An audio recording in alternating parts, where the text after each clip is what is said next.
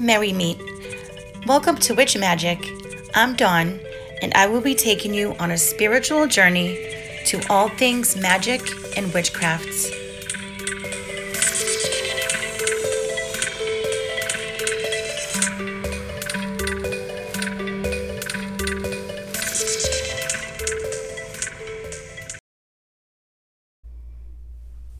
Hello everyone.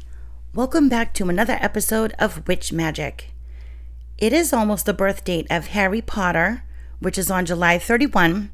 So I thought it would be fun to do an episode all about the magical world that J.K. Rowling created that caused a great phenomenon for people of all ages. And I will start the show by saying, I solemnly swear that I am up to no good.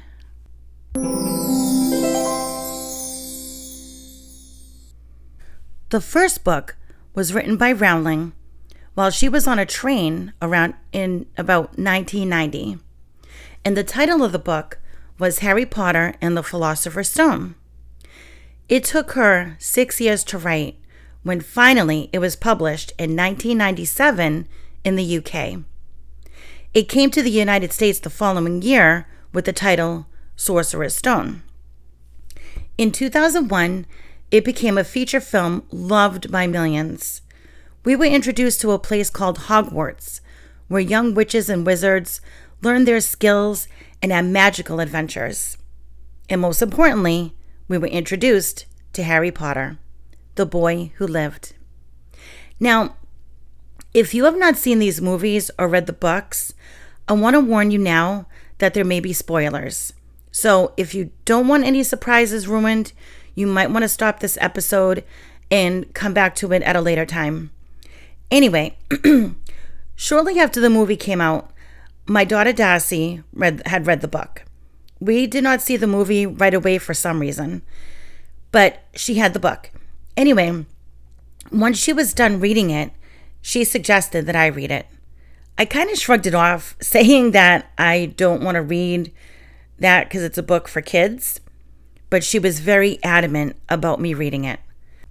So I did, just to amuse her. Oh my goodness. I loved it. So now I was determined that we had to see the movie. I was pleasantly surprised at how well the movie was scripted and how true to the book that it was. And they truly did get the best actors for it.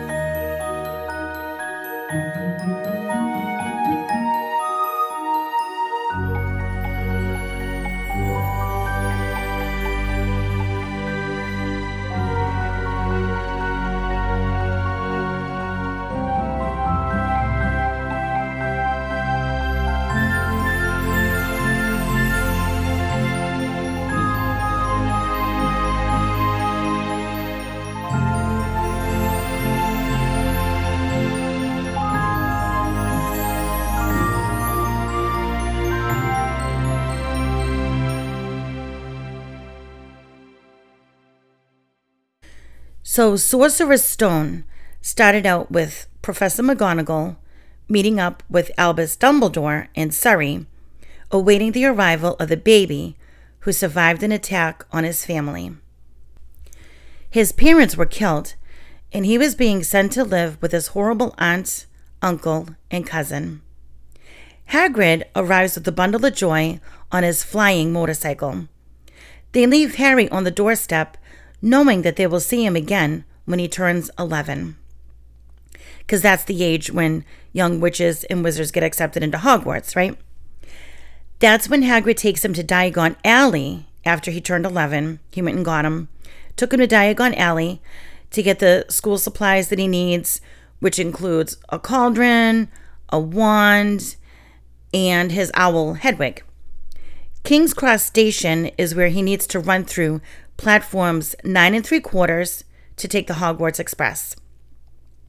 Hogwarts is a cool-looking castle where they are sorted into the houses of Gryffindor, Ravenclaw, Hufflepuff, and Slytherin. Each house has a dormitory with a common room and are in different parts of the castle. The Great Hall is where they have their meals and where special lectures are given. Now, before I tell the whole entire story, because I could just go on and on, let's jump ahead to what the Sorcerer's Stone is.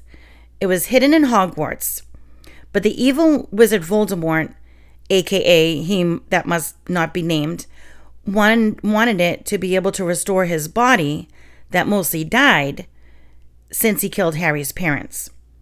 As the series goes on, Voldemort gets more whole and more strong.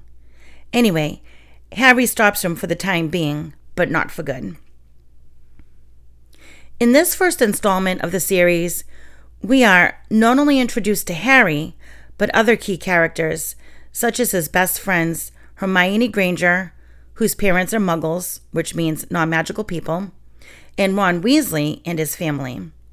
We also meet Draco Malfoy, who ends up being an enemy of Harry and his friends. The Sorting Hat is placed on new students' heads to determine which house they belong in. And on a side note, my son Matthew gifted me a sorting hat. It's a toy, of course. A sorting hat one Christmas. And it's so cool. It actually, you put it on your head. You have to switch it on, of course. You put it on your head, and it actually talks. It has like the little, like what looks like a little face on it, and it tells you, what house you're in. It's not always accurate. Let me trust me on that, because I used to go on Pottermore, which used to be a website. I don't even know if they still have it. If they do, I think it's changed a lot. Once after we were well into the series and I was a big Potter fan, I became a big Potter fan, I went on the site called Pottermore and I got sorted into Hufflepuff. And I stay true to my Hufflepuff roots because that is a Rowling-based website, so I feel like that was more accurate than anything else. Okay, but moving on. Chamber of Secrets is the second story in the series and the first one that we actually saw at the movies. This is also the first time we tried Bertie Bott's every flavor bean, and I remember laughing so hard tasting these jelly beans that taste exactly how they promised, what they were listed as. I have to say, my favorite was the grass flavor. Honestly, though, how do they make these flavors? Because the grass one tasted just what I expect grass would taste like. Maybe it's a spell. Anyway, Chamber of Secrets. So Ginny Weasley, Ron's younger sister, joins Hogwarts this year, and she is the one who, against her will, opened up the chamber. We meet a house elf named Dobby, who quickly becomes Harry's friend. But house elves are enslaved by one family and can only be freed when given an article of clothing. Dobby tries to make it so that Harry cannot go back to Hogwarts, or he will be in danger. He can't get through platforms 9 3/4, so he and Ron take the Weasleys' flying car, which Ron gets in trouble for, of course. We meet Moaning Myrtle, who is a ghost that hangs out in one of the girls' lavatories, aka bathroom, who has seen the chamber be open long time ago. We discovered that there is a basilisk that is controlled by Tom Riddle, who Harry knows from the diary that he found. Tom Riddle was a Hogwarts student who eventually became Voldemort. Another interesting character that appears in this story only is Gilderoy Lockhart, who is an author and has become the professor of the dark arts. By the way, this is when Harry and everyone else discovers that he can speak Parseltongue. In other words, he can communicate with snakes. Now, Harry figured out himself that he could communicate with snakes in Sorcerer's Stone when he went to the zoo with the Dursleys, who consist of his Aunt Petunia, Uncle Vernon, and Cousin Dudley. Harry talked to a snake that was behind the glass, and the snake responded to him to Harry's surprise.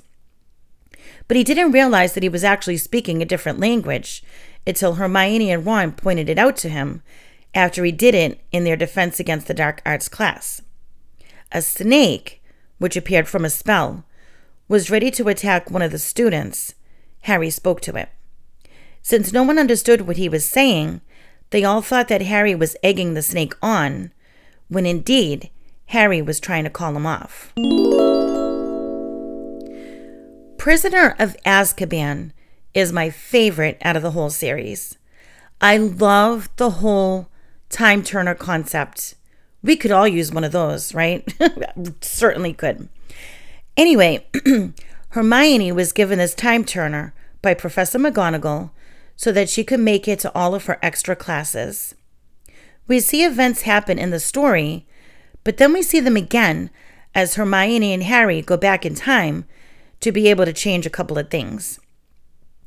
Sirius Black escaped from Azkaban, and we find out that he was sent there by design.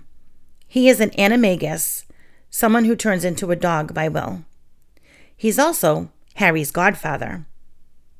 Professor Lupin comes on as the new professor of Defense Against the Dark Arts. He turns into a werewolf.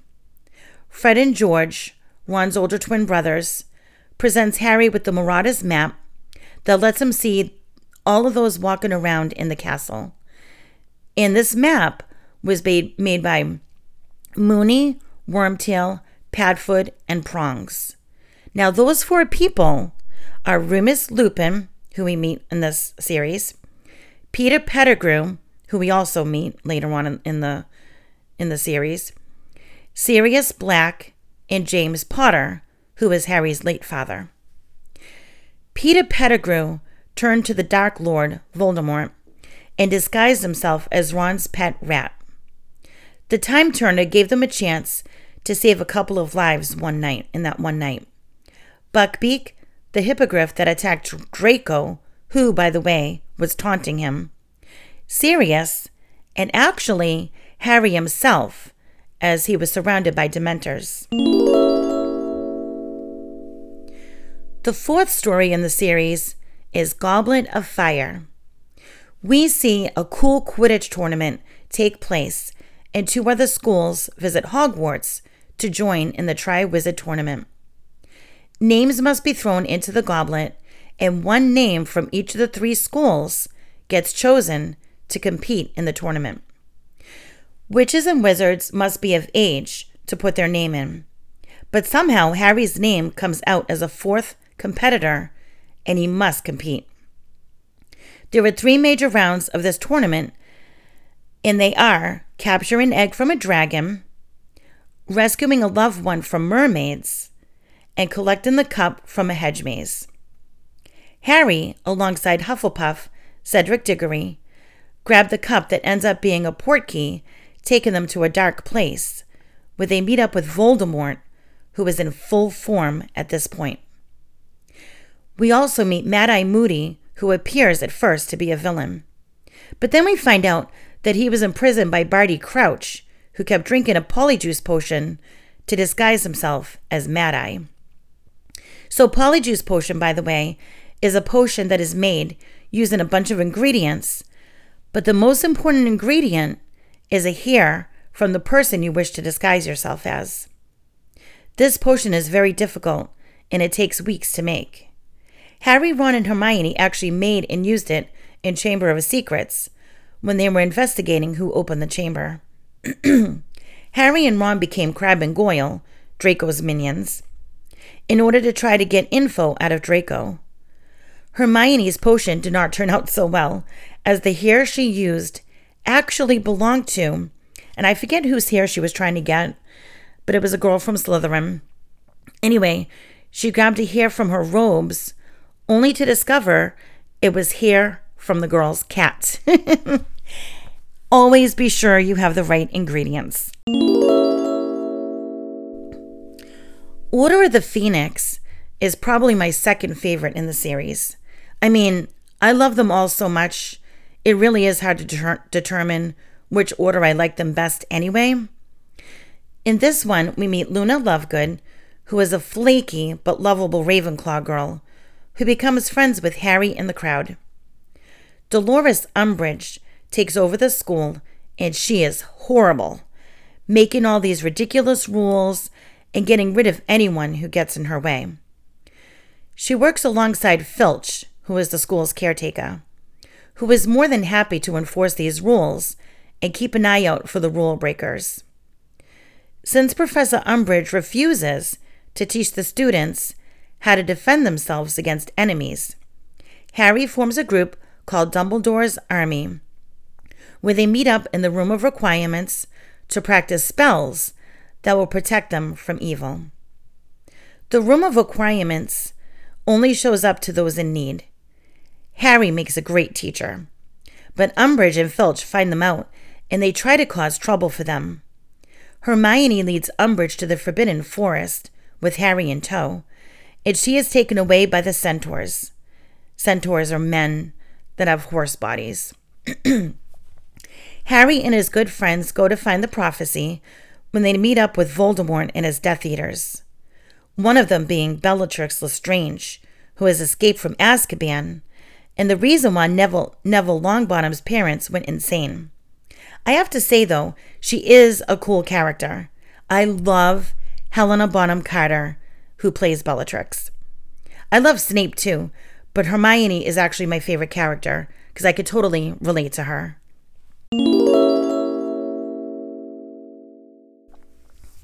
Next is the Half-Blood Prince. The potions master this year is Horace Slughorn, who has great insight into Tom Riddle, aka Voldemort, as he was a student of his back in the day. Dumbledore asked Harry to try to get information out of Slughorn so that they can best defeat Voldemort. When Harry collects a memory from Slughorn, Dumbledore poured it into the pensieve for Harry to look into. He discovers Tom Riddle asking Slughorn about something called Horcruxes, which is a way of dark magic where if he kills someone, he can place part of his soul in an item for immortality. In his case, Voldemort created 7. If they can find and destroy all 7 of these Horcruxes, Voldemort would become a normal wizard, giving Harry a good chance to defeat him.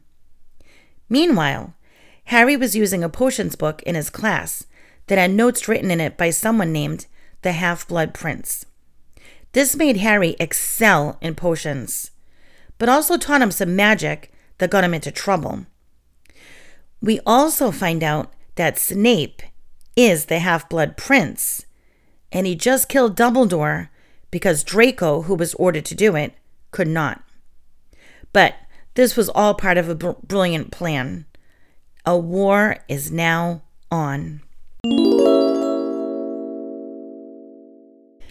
Now, to the last story in the series, The Deathly Hallows. This book was huge. Actually, the books kept getting bigger and bigger and darker. There was so much in this book that they had to split the movie into 2 parts. Harry, Ron, and Hermione left Hogwarts to search for the rest of the Horcruxes. Hermione noticed a symbol in the book that Dumbledore had willed to her called Tales of Beedle the Bard, which had a few children's stories for witches' families. I actually purchased this book when it came out, and it was pretty cool. Anyway, she showed the symbol to Harry, and he recognized it as something that Luna's dad had around his neck. So they went to go see Xenophilius Lovegood, and he told them The symbol was called the Deathly Hallows, and it came from the story, The Tale of the Three Brothers. I won't get into the story of that too much. Maybe I'll read that book to you guys one day. The Tales of Beetle the Bard. That'll be fun. Anyway, the Deathly Hallows symbol is made up of 3 parts. The triangle represents the invisibility cloak. The circle inside is the resurrection stone. And the line that goes down the middle is for the Elder Wand. I have a tattoo of this on the back of my neck. So cool. Dumbledore was buried with the Elder Wand, and Voldemort opened his grave and took it. Whoever has the Elder Wand becomes the most powerful. To make a long story short, Harry, Ron, and Hermione found and destroyed all the Horcruxes. Towards the end, they were back at Hogwarts and everyone was battling. Once all the Horcruxes were destroyed, Voldemort weakened and Harry defeated him. Suddenly, it was years later, I think about 10 years later, and we see them grown up, putting their own kids on the Hogwarts Express. Do you want to know what the 7 Horcruxes were? Marvolo Gauntlet's ring, Tom Riddle's diary, Ravenclaw's diadem, Salazar Slytherin's locket, Helga Hufflepuff's cup, Nagini, which is Voldemort's snake, and Harry himself. And those were condensed versions of the stories. Of course, there's much more to them, as you know, if you've read the books or seen the movies. I've been to the Wizarding World of Harry Potter a few times. Oh my goodness. I cried happy tears the first time I entered Hogsmeade. My very first time I went there and went through the little, the little entrance there. I was so amazed at how much it looked just like the movies. Walking into the castle is cool, as you can see the moving pictures, the classroom doors, and much, much more.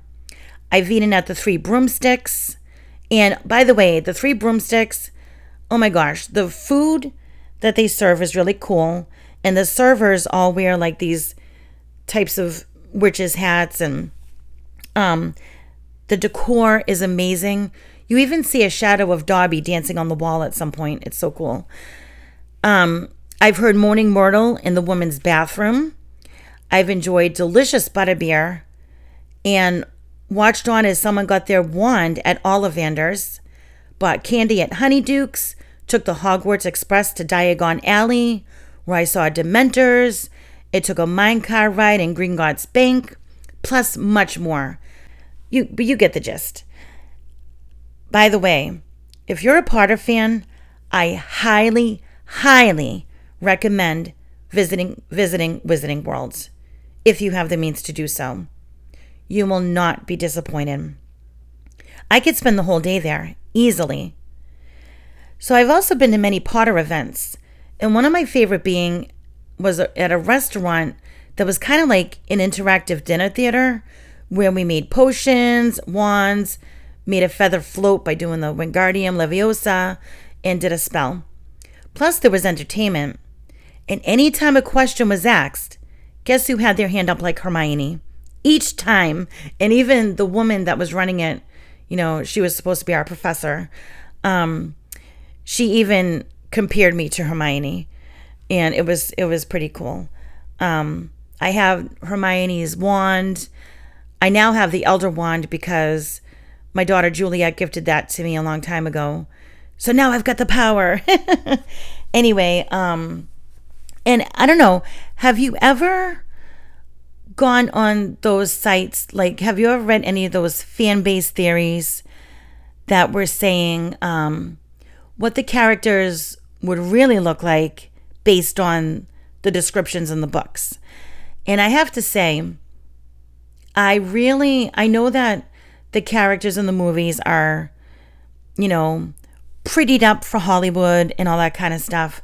But I'm glad they look the way they do in the movies. And, I'm really, really glad that all the main characters, all the main actors stayed with the movies and were in each one. Even though the kids got older than their characters pretty much, because if a couple of years went by before they did another movie, and the books were based on once a year. You know what I mean? So on Sorcerer's Stone, Harry turned 11. He went to Hogwarts. The following year, which would have been Chamber of Secrets, they would be 12, then 13, and so on and so on every year. But of course, these actors got older, so they were a little bit older than what their characters were. And I remember a while back, they were saying something like they would need to get new actors because the actors were just getting too old for the characters. And I was like, oh my gosh, no, because the actors in these movies were perfect, in my opinion. They were completely perfect. Can you imagine anyone else playing Harry Potter than Daniel Radcliffe? No.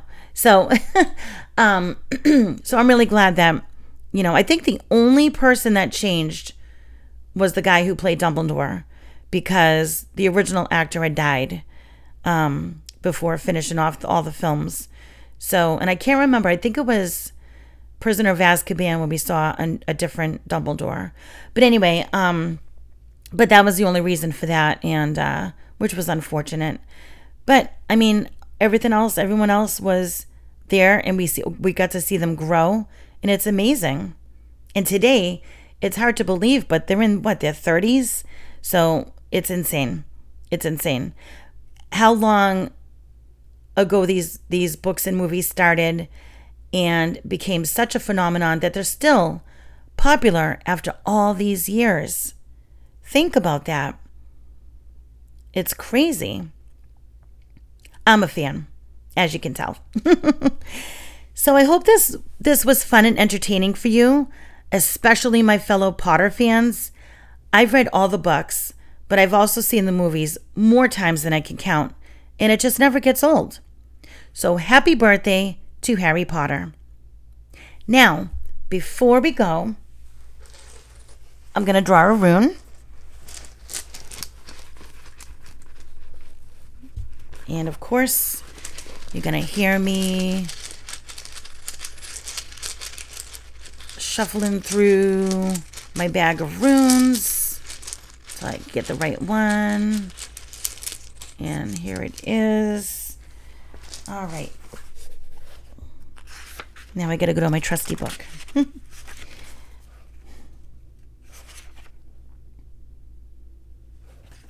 So the rune I drew was Othila.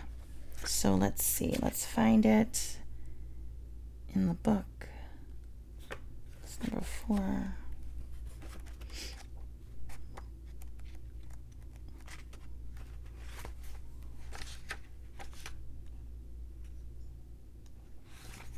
Okay. So we drew this reversed. So I'm just going to read the reversed meaning. This rune is called Othila, and it means separation, retreat, and inheritance. And the reversed description says, this is not a time to be bound by old conditioning, old authority. Consider not only what will benefit you, but what will benefit others, and act according to the light you possess now in your life. Because you may be called upon to undertake a radical departure from old ways, total honesty is required. Otherwise, through negligence or refusal to see clearly, you may cause pain to others and damage to yourself. Adaptability and skillful means are the methods to cultivate at this time. And still you must wait for the universe to act. Receiving this rune, remember, we do without doing, and everything gets done. Well, all right. I hope that had some kind of meaning to you. Now I haven't forgotten about the Everyday Spells cards. And I think I posted the pictures. I think I'm up to date with the pictures in them. But I'll check the Facebook group page to make sure that I have them all up there. So this next card is a hump day spell. You'll need a white candle, 2 drops of lavender oil, 1 white rose, 1 handful of dried white sage, and 1 rose incense. This spell works well for midweek enlightenment. Anoint your candle with lavender oil on your altar. Place the rose in a bowl of water and lay the sage beside your bowl and light the incense. Take the sage and light at the end. Pass the smoke over your altar to smudge the space, repeating this chant. May grace be bestowed on my spirit, and so it is by magic sealed. And like I said, I will take a picture of this one and post it on the Facebook group, and I will make sure that I have those up to date for you. Okay, everyone. Thank you so much for tuning in. This episode was so much fun to do. Please come over and join on the Facebook group and take a look at my website. All the links will be on the show notes, and also links will be on the Facebook group as well and on my website.